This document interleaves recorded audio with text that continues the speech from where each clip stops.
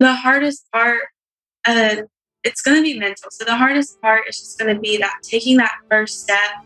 And if you're really passionate about, just let that passion drive you forward after you take that first step.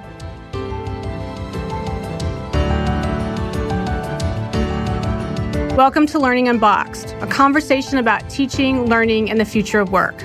This is Annalise Corbin, Chief Goddess of the Past Foundation and your host. We hear frequently that the global education system is broken. In fact, we spend billions of dollars trying to fix something that's actually not broken at all, but rather irrelevant. It's obsolete. 100 years ago, it functioned fine. So let's talk about how we reimagine, rethink, and redesign our educational system.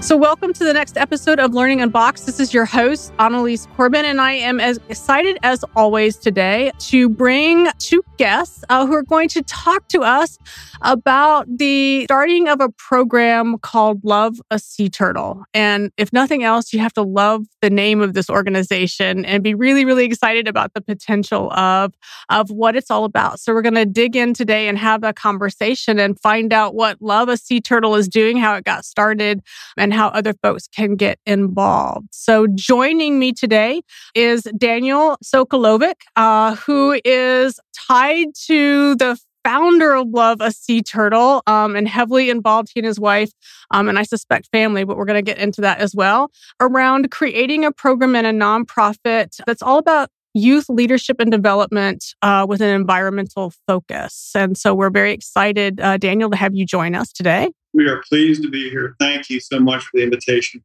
Perfect. And joining Daniel is Brittany Turner, whom Brittany started out 5 years ago volunteering with Love a Sea Turtle and has stayed involved in a number of different capacities, which we'll talk about today. And Brittany is still a student, I believe, yes, at East Carolina University, an undergraduate student? Yes. Yeah. So welcome, Brittany. We're excited to have you as well. I'm so excited to be here. So, Daniel, I want to start with you. So tell us what Love a Sea Turtle is as a nonprofit organization. What does it do, and why did you guys get involved and start this thing? Our daughter took a school field trip, and we think school field trips are so integral to student learning. They took our daughter when she was in fourth grade down to the Karen Beasley Sea Turtle Rescue and Rehabilitation Center in Topsail Island. She went down there and she came home in the car with her mom, and she said, "Mom, I have to do something to help sea turtles last. Love a Sea Turtle, LSAT." Mm-hmm. And it was born. And then a friend of ours said, well, a good friend of mine at Duke University, Dr. Karen Eckert, who is an expert in sea turtles, and she was part of the program there, the Nicholas School of the Environment. She was head of it then. Said, well, let's go meet with her and find out what you can do. She told us when we met with her, she said, "Casey, I want you to act locally, but think globally and do what an 8-year-old can do." Driving home, Casey said, well, the only thing I can do is make cookies and have cookie bakes and cookie sales and sell them. So she started from there. So she started making sea turtle shaped sugar cookies. And Mom and I would drive her around to tailgates at ECU, grocery stores, Walmart, stand out front, and she would sell them. And $1 cookies, a year later led to her donating several $1,000s to Sea Turtle Hospital.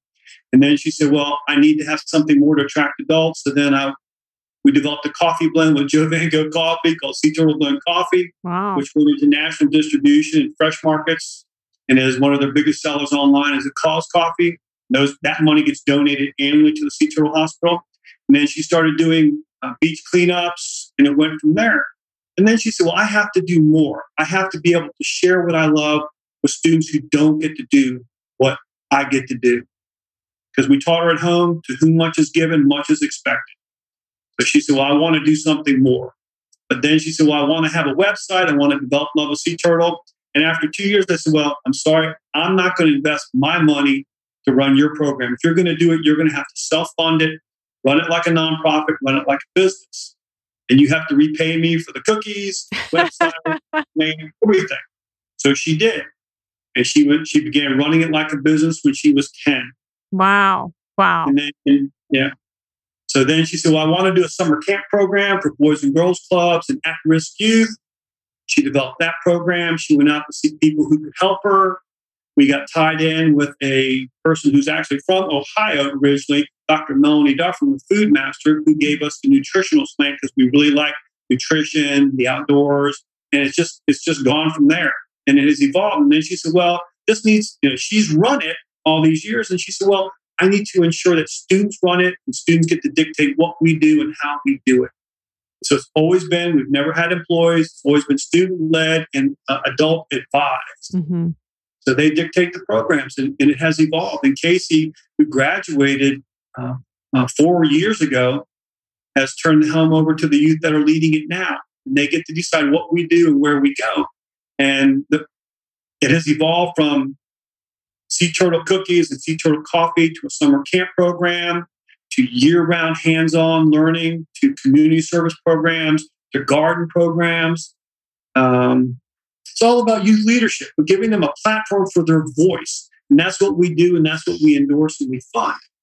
And people say, well, what does your Holidays of Hope party where we do a can drive have to do with this? So it's still about a youth saying, this is the way I want to go. This is my passion. This is what I want to do. And we give them that platform. But we try to tie everything back into environmentalism, everything we do. That is absolutely an amazing story of how a nonprofit organization not just starts and a kid getting inspired by a hands-on field trip, something out of the traditional sort of classroom setting that says, hey, this is going to be a passion for me. And fortunately, a child who had a family environment that fostered said passion and turned into something that has a life of its own. That's, to me, part of the story that's so remarkable. Brittany, so let's sort of talk about your entry point in all of this thing. So at this point, then, as you sort of join or get involved in this organization, it's kind of sounds like from Daniel that it's kind of doing its thing, and that Casey has sort of pushed it on its way and out the door. And so, tell us a little bit about how you found Love a Sea Turtle. Yeah, so I started my freshman year of high school. I started by running a 5K that Love a Sea Turtle was hosting. And from there, I found out about all the amazing programs they were hosting, what they were doing in the Greenville community for the environment. And so after that, I started by volunteering at one of the summer camps they were doing. And you can hear Dan tell the story.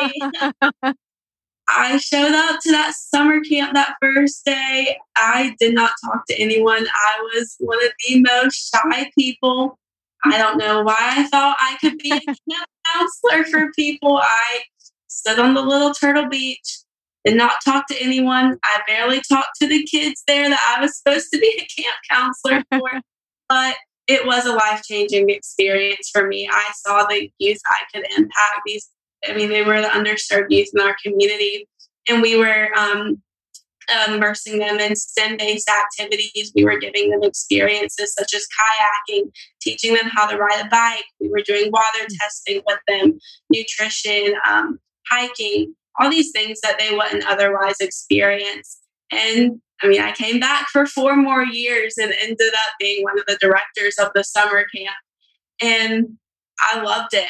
But that's how I started with the camp, and I went with it. And from that summer on, I became a year-round volunteer. I became, a commodity at every Love a Sea Turtle activity they were having, every event they were hosting.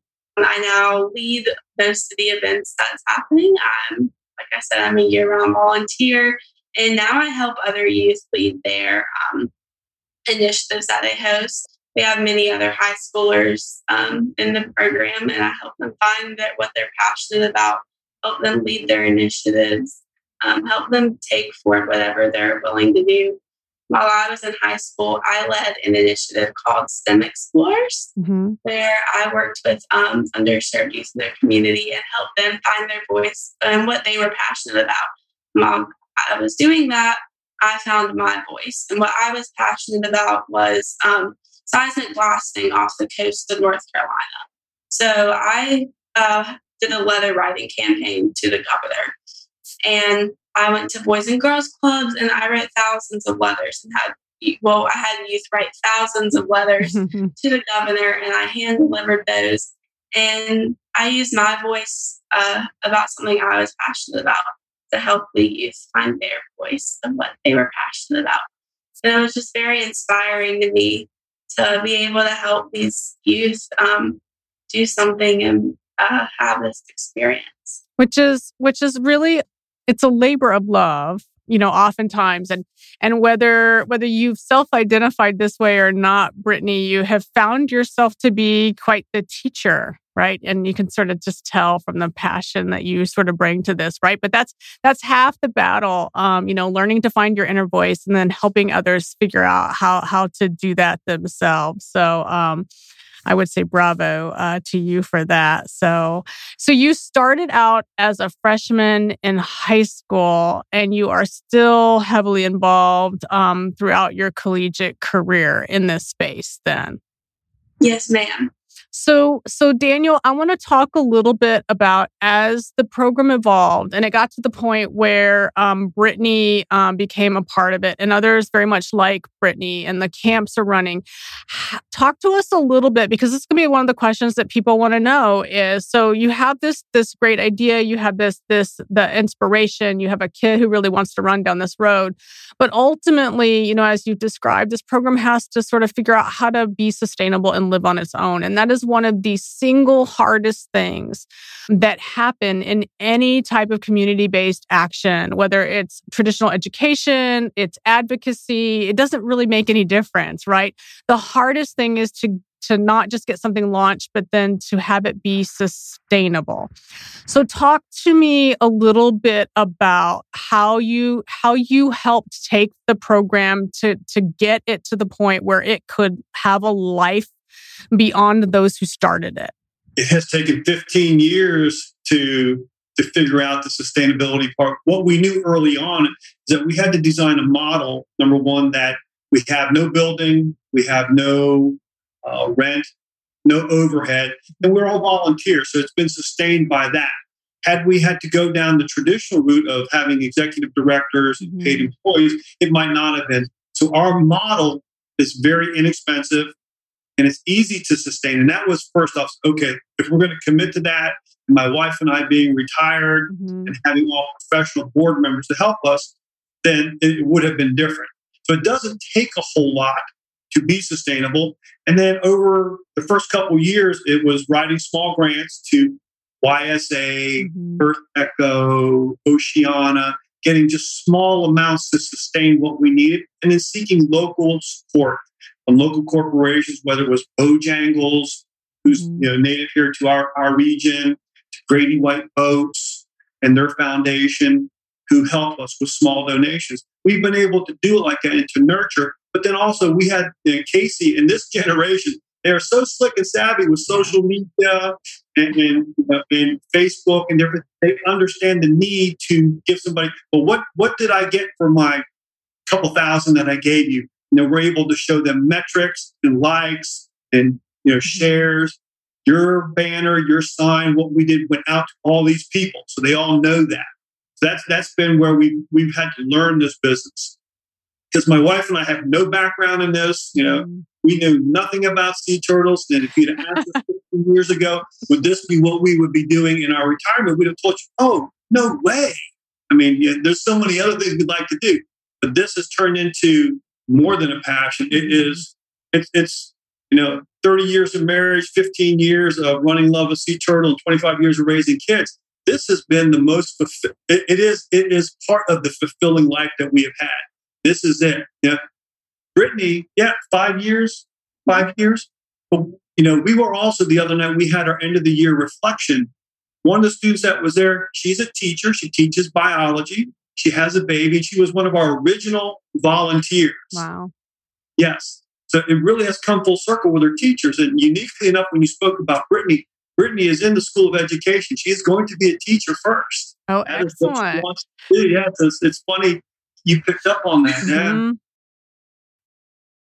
Oh, no, absolutely. And, that's one of the other things that we need is that we We collectively need people who find things that they're passionate about, who can then bring those passions into the variety of educational settings that in the 21st century we now have the opportunity to offer. So whether that's informal education through outreach programs, summer camps, after-school programs, you name it, or more traditional in-school settings, we still need people who can adapt that sort of applied and hands-on learning opportunity and make that the everyday experience for our kids. Because, to your point and your experience that you had with your daughter, I mean, she walked away from that initial experience with those turtles was something that she just believed adamantly in. And I suspect no matter what she's doing, that's something that stays with her for a lifetime. And certainly, clearly it has for Brittany, or Brittany wouldn't have been this long-term volunteer all the way through high school and college and so on. So it has been transformative. And then we realized, and Casey had talked about the impact that she was making with going to Boys and Girls Clubs. And then she wanted to increase that from just doing a one-off program in the summertime, so that we do continuously throughout the year. And then it also evolved where Casey realized the experiences that we learned with our daughter as she transitioned from middle school to high school and then preparing her for college. Oh, this is another need. And then Casey said, well, we need to switch into the gear of how can we help my fellow classmates and the 20, 30 kids who are part of the summer camp counselor program write a resume, take college tours, learn how to interview, learn how to prepare themselves and position themselves to be a student that is going to be selected for a national scholarship. And that has been an area that we have wandered into like a sea turtle that journeys. We have wandered into that. So we work with students to work on their resumes, to work on their college applications, to craft their essays, talk about what they want to do. I mean, we've done that. And our organization has, in the state of North Carolina, which you are familiar with, we have multiple Park Scholars, NCSS, North Carolina School of Math Science students. Yeah. We have Moorhead Canes, we have Levines, we have ECU Honors and Scholar students. And we have multiple National Coca-Cola Scholar winners who come out of our program because of the lessons that Casey helped pave. So, okay, here's a student. Brittany herself, highly decorated student. Right.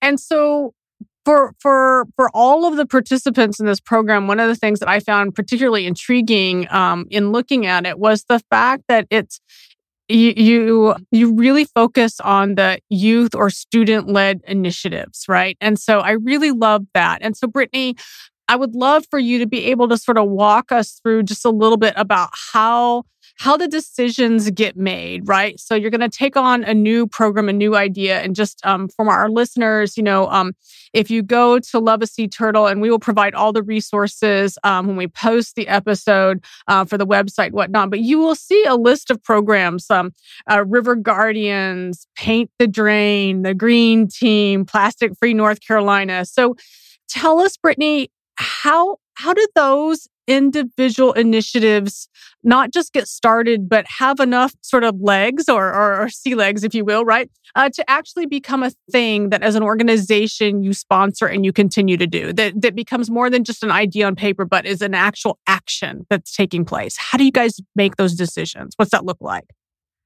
So it all begins with the youth's idea. So many youth in our programs have many ideas. They all have different passions. So if someone is really passionate about art or stormwater or wherever their passion is, it's whatever their idea is, whatever they want to do. And we just lend support. And we offer them as many resources as possible, get them in contact with the people they need to talk to, and try to get them opportunities to apply for grants or funding, and just offer them as much support as possible to be able to make their idea possible. Like, that's our main goal is, all these, so many people have ideas and they just never get done, but they are possible and feasible ideas. It just needs support. And so that's our main goal as an organization, is lending support, lending help, and getting the youth what they need to actually put their idea, in action. Right. A process that Brittany went through when she started hers is something that we've also experienced at different youth events. And we in terms of writing the small grant. And at the Youth Ocean Conservation Summit, which is Sean Russell out of Moat Marine Lab, he does an event where he asks you to write a small grant. And so we have copied that and made it our own, where we ask them to do a SMART grant, specific, measurable, attainable, realistic, and time-bound. And then for us, we have to make it SMARTs. Right. Sustainable. So tell us how you're going to do it. So every one of the youth, they've gone to the Youth Ocean Conservation Summits over the year, and then they've attended our youth leadership programs in the summertime. Here's my idea. Write your grant. Tell us your grant, and fill out the box where it says SMARTs. Tell us how you're going to do it. Tell us how much money you're going to need. Give us your budget. So they're walked through that process. And then we decide, yes, we're going to fund you. We're going to help you seek funding. And when we ask money from our funders, we fund them. So we micro grant them. It started. And then they go out and raise their own money. Now, the young lady who's running the North Carolina monofilament recycling program, Stow Don't Go It, Ava Tant, she self-funds. She goes out and raises. Plastic Free, he's been getting sponsors, the Plastic Free NC, to fund his, and he writes grants also. They all have done it. So they've all had to go through that process. When we went to the Points of Light Summit, they went down there. They had a youth component. All of them went down with their pitches, ready to pitch the panel there to get money. So they're asked to get up, stand up and speak and publicly talk about it. Here's why, I should get a grant. And here's my SMART presentation. So when they do that, they look very intelligent and, they know how to do it. This is the pitch. This is my SMART sprint pitch. Yeah, that's absolutely fabulous. And we see the same thing. We have a number of different programs that we advocate for also at the Past Innovation Lab.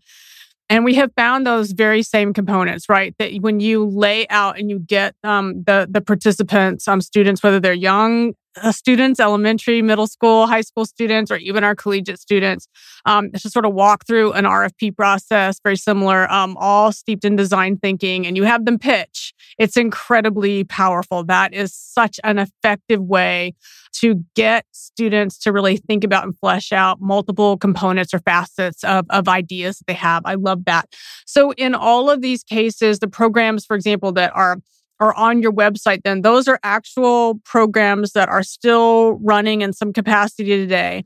And so my question for you then is, are those programs, so for example, Paint the Drain, which is about stormwater awareness and storm drain stencil program. I just chose one off your list. But so for example, as that program sort of moves forward, is it something then that other groups, girls and boys clubs, 4-H clubs, Girl Scout, Boy Scout schools, can they pick those things up, Brittany, and then do variations of their own? Or do they just support the existing program? How does that work? Because one of the things I can tell you that people are going to be really, really intrigued about by this is, hey, I love the idea of this thing. How can I bring it into my own classroom or into my own after-school program or my own 4-H club? So how does that work?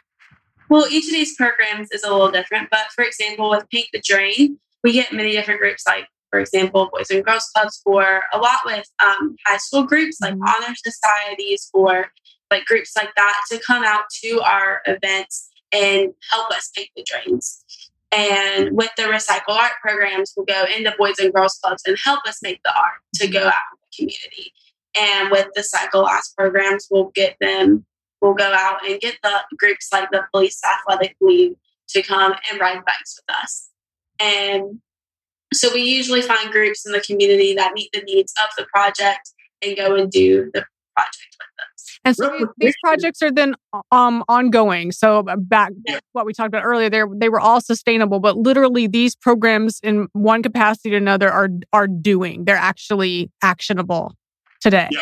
They're at least they're very replicable in their own area, and we enjoy being contacted by folks who, well, how can I do this in my area? Right.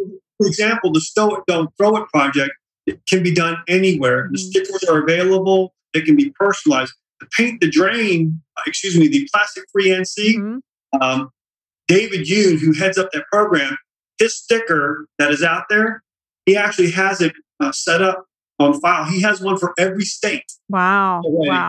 Anyone can contact him. Here, let me give you a sticker for your state so you can go out and print it. So for a couple $100, you can get 1,000 stickers and you can be in business. Yeah, so Perfect. Yeah. So it's really easy. Recycled art. There are so many links that we send people. Here's a recycled art link that you can go to start this in your area. Cycle Last, that's a community biking program, and many areas have community biking programs, pedestrian and cycling commissions. Keep Your Bottom Clean. That's kind of niche specific because it's a scuba diving program. Right. Water. But you can do river cleanups. They advocate at the side of the river, all that stuff. The River Guardians project, if you saw the water monitor one, that's what we were originally funded through State Farm, through their youth advisory board. That was a big one where we put rudimentary water testing equipment and then vernier lab quest and hot spectrophotometers actually into classes. We upfitted 12 schools. Okay. After that, because purchasing $6,000 per school wasn't sustainable, we worked with Philippe Cousteau and Sean Russell at Earth Echo International. They do the Water Challenge program. So that is an easy way for a school to enter into that one. So we don't have to do it. We direct schools to those folks. Right. It's highly replicable, and that is a very successful program for us and for Earth Echo that we really enjoy being a part of.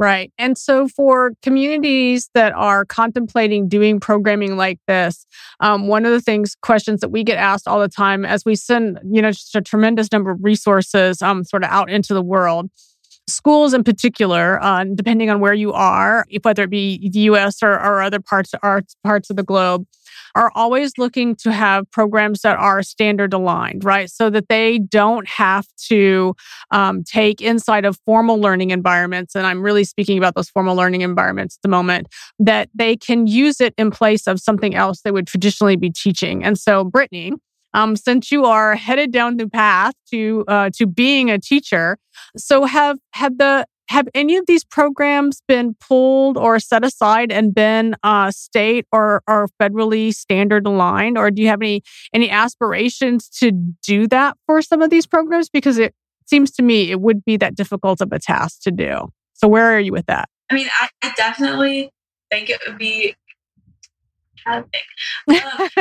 Sorry, did I catch you off guard with that question? Because I know teachers are looking at this, they're like, oh my God, that sounds really, really cool. But, my principal will never let me use it because, it's not standard aligned, or I don't have time to do that sort of piece of the work, right? So that's a pretty sort of traditional sort of approach. I will say long term, my goal is to go into administration with school.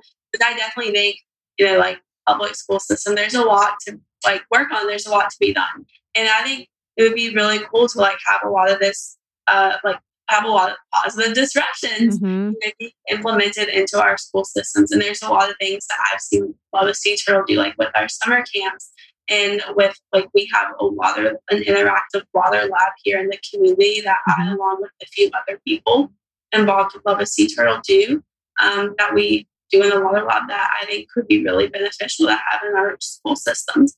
That I think would be awesome if we implemented in our classrooms.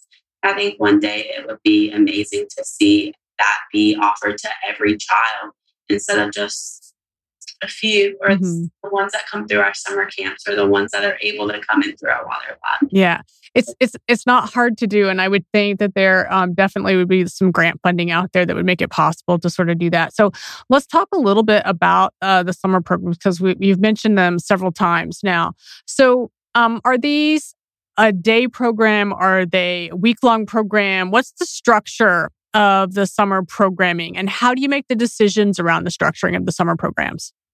So we've done it differently for different years. We've done day programs before, but we've also done week-long programs. But with both programs, we generally do the same things.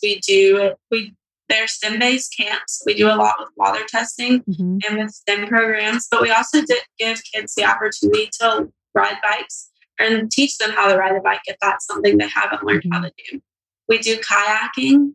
We learn about nutrition, hiking, and we do a lot of outdoor activities because that's something that, unfortunately, today a lot of kids don't go outside. They don't. I hear that over and over again. It's that sort of lost thing, right? Going outside, yeah.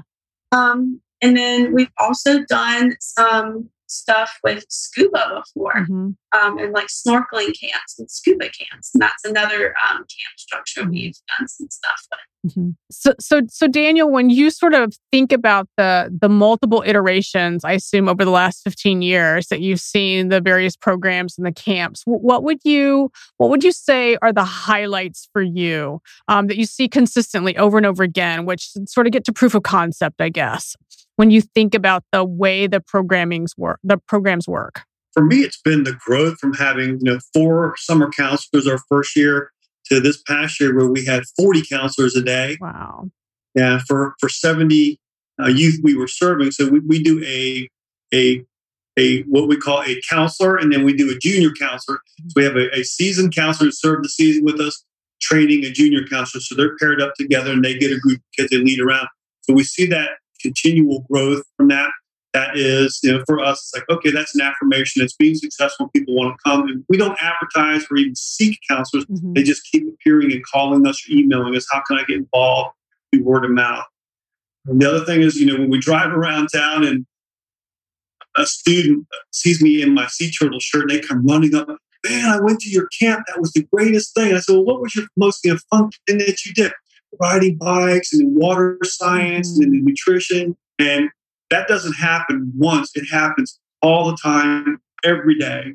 So sometimes I don't even want to wear a sea turtle t-shirt because I'm going to get run down by a parent or by a student. Right. That, and then also the demand for the program from organizations who want our services. And so that keeps growing. And then every time a student comes and says, I have an idea, I want to pitch you. Or I heard, you help students do this. Can you help me? And it is a 7-day-a-week job now for my wife and I.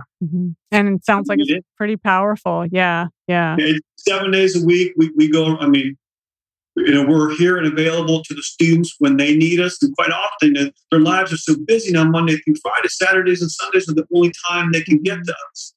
And so our home is open 7 days a week. We do it. It grows. Our recent reflection, we had 165 people there. Probably could have taken more, but these were just the families and the youth associated with it. It grows. But, going back, you were talking about the tying to the standards. Our programs through the Earth Echo World Water Lab are completely tied to the NC Core curriculum. Our water lab, the last STEAM Discovery Lab at River Park North, is set up to deliver programs that are absolutely tied to the curriculum. Perfect. And everything else that we do, whether it's plastic-free NC or cycle labs or storm drains, are tied into the water cycle part of the NC Core curriculum. And the teachers can do the same thing because it all has a science backing. Sure. The nutrition component, that comes out of Food Master, which is a national program from Dr. Dufferin, out of NIU right there in Illinois. It's tied to the curriculum. Everything we do tie it back. So there is formal learning through an informal method. Exactly. Working with Food Master, we've designed what is called the FAN card, fitness and nutrition. So we have just a little plastic laminated card that has information on that's a quick hitter. That says, hey, today, why don't you need Gatorade? This is why you should be drinking water instead of Gatorade. Right. And in our garden project, we have garden signs in there that talk about the benefits of tomatoes. Why tomatoes? And then that absolutely is tied to the core curriculum. It gives them the facts and the science behind it. So we tie that in. That's perfect. Yeah, that's absolutely perfect because obviously, like I said, when teachers are looking to bring these amazingly innovative programs that they find, whether on the internet or in their own communities, one of the big struggles that I hear repeatedly from schools and teachers and communities is, how do I make time to transition my classroom or transition the experience of my students and to be this more hands-on and applied when I've got this, this canned or this rote curriculum over here that my district or my community has invested in. And so oftentimes what I spend a lot of my time encouraging folks to do is to swap it out, right? So not add it on, but do it in place of. So I'm thrilled to hear that you're making it easy for the teachers to be able to do that. I want to talk a little bit about sort of best recommendations, I guess. really from both of you, as folks are contemplating doing something similar, what's the advice that you have both on that? How do I get something up and running and started, and then how do I make it sustainable and sort of build momentum for it? And I toss that out to both of you, and either one of you can answer the question. But oftentimes those are some of the questions that I get all the time is, hey, love a sea turtle sounds awesome, but how do I do something similar in my community? I'm not on the coast. My kids don't even understand, sea turtles, but, we've got a buffalo ranch, around the corner as an example, right? Or we've got this massive cactus farm. And what I always tell folks is that, you take and you tap into that local resource, and that's the thing that you use as a driver. But it's one thing for me to be able to say that, but they're really looking to folks like you who've actually implemented utilizing your local resource as their guide for how would I do this. So Daniel, let's start with you. What would you tell folks who are contemplating running down that road? It can be done anywhere. And it's funny because this year we ran into Zach Rago, who's the Chasing Coral and the Chasing Ice guy. And he came out here recently. And he's located in Boulder, Colorado. Mm-hmm.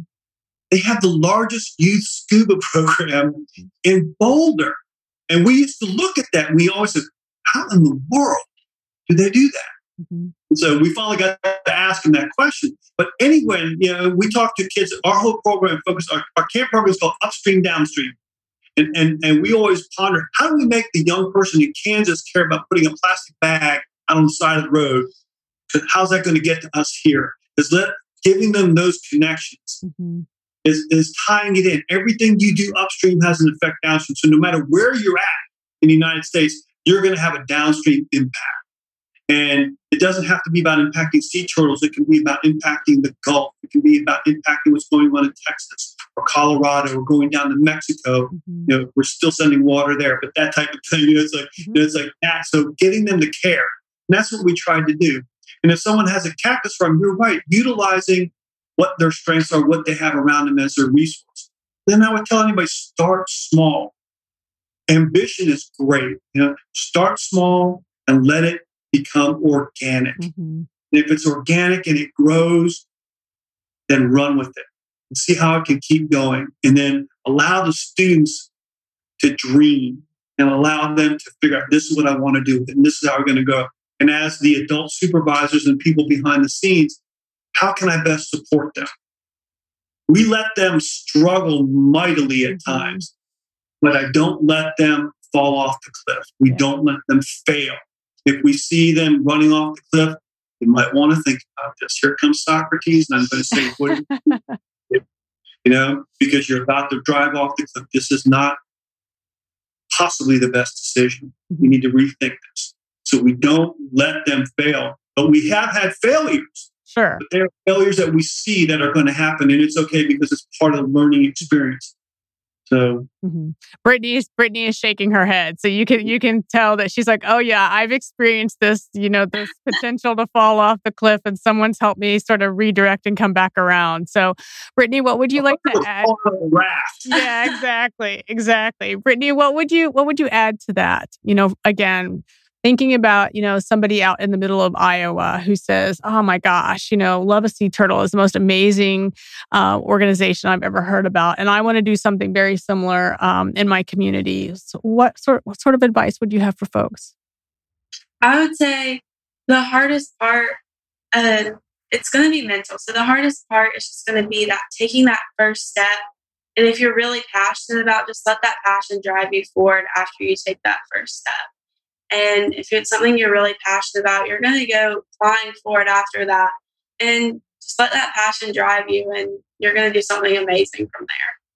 Yeah, and I see that all the time. We actually have little sticky notes printed for our teacher training and professional development programs that we do in STEM. And at one point, I had printed on these sticky notes, teacher passion. And to your point, right, we're very deliberate about that. Tap into the thing that you love, because if you as the adult love it and can be supportive of the student learners sort of in that space, they're going to pick up on your excitement about it as well. And I would imagine that you've seen that numerous times in your own journey with teaching kids. I want to thank you both very much for making time to talk with us and to share your story. It's absolutely remarkable. In the sense that I just love the fact that you have figured out a way not only to tap into folks' passions, but more importantly to foster that sense of creativity and scale and commitment, and that there's a deliberate process around the work that you're doing to sort of scaffold youth to become these amazing adults who are going to go out and be part of their own communities and to care about the world that they live in. So I want to thank both of you very much for making time to share your story with us today. It has been a pleasure meeting you. Thank you. You're very welcome. Thank you for joining us for Learning Unboxed, a conversation about teaching, learning, and the future of work. I want to thank my guests and encourage you all to be part of the conversation. Meet me on social media at Annalise Corbin, and join me next time as we stand up, step back, and lean in to reimagine education.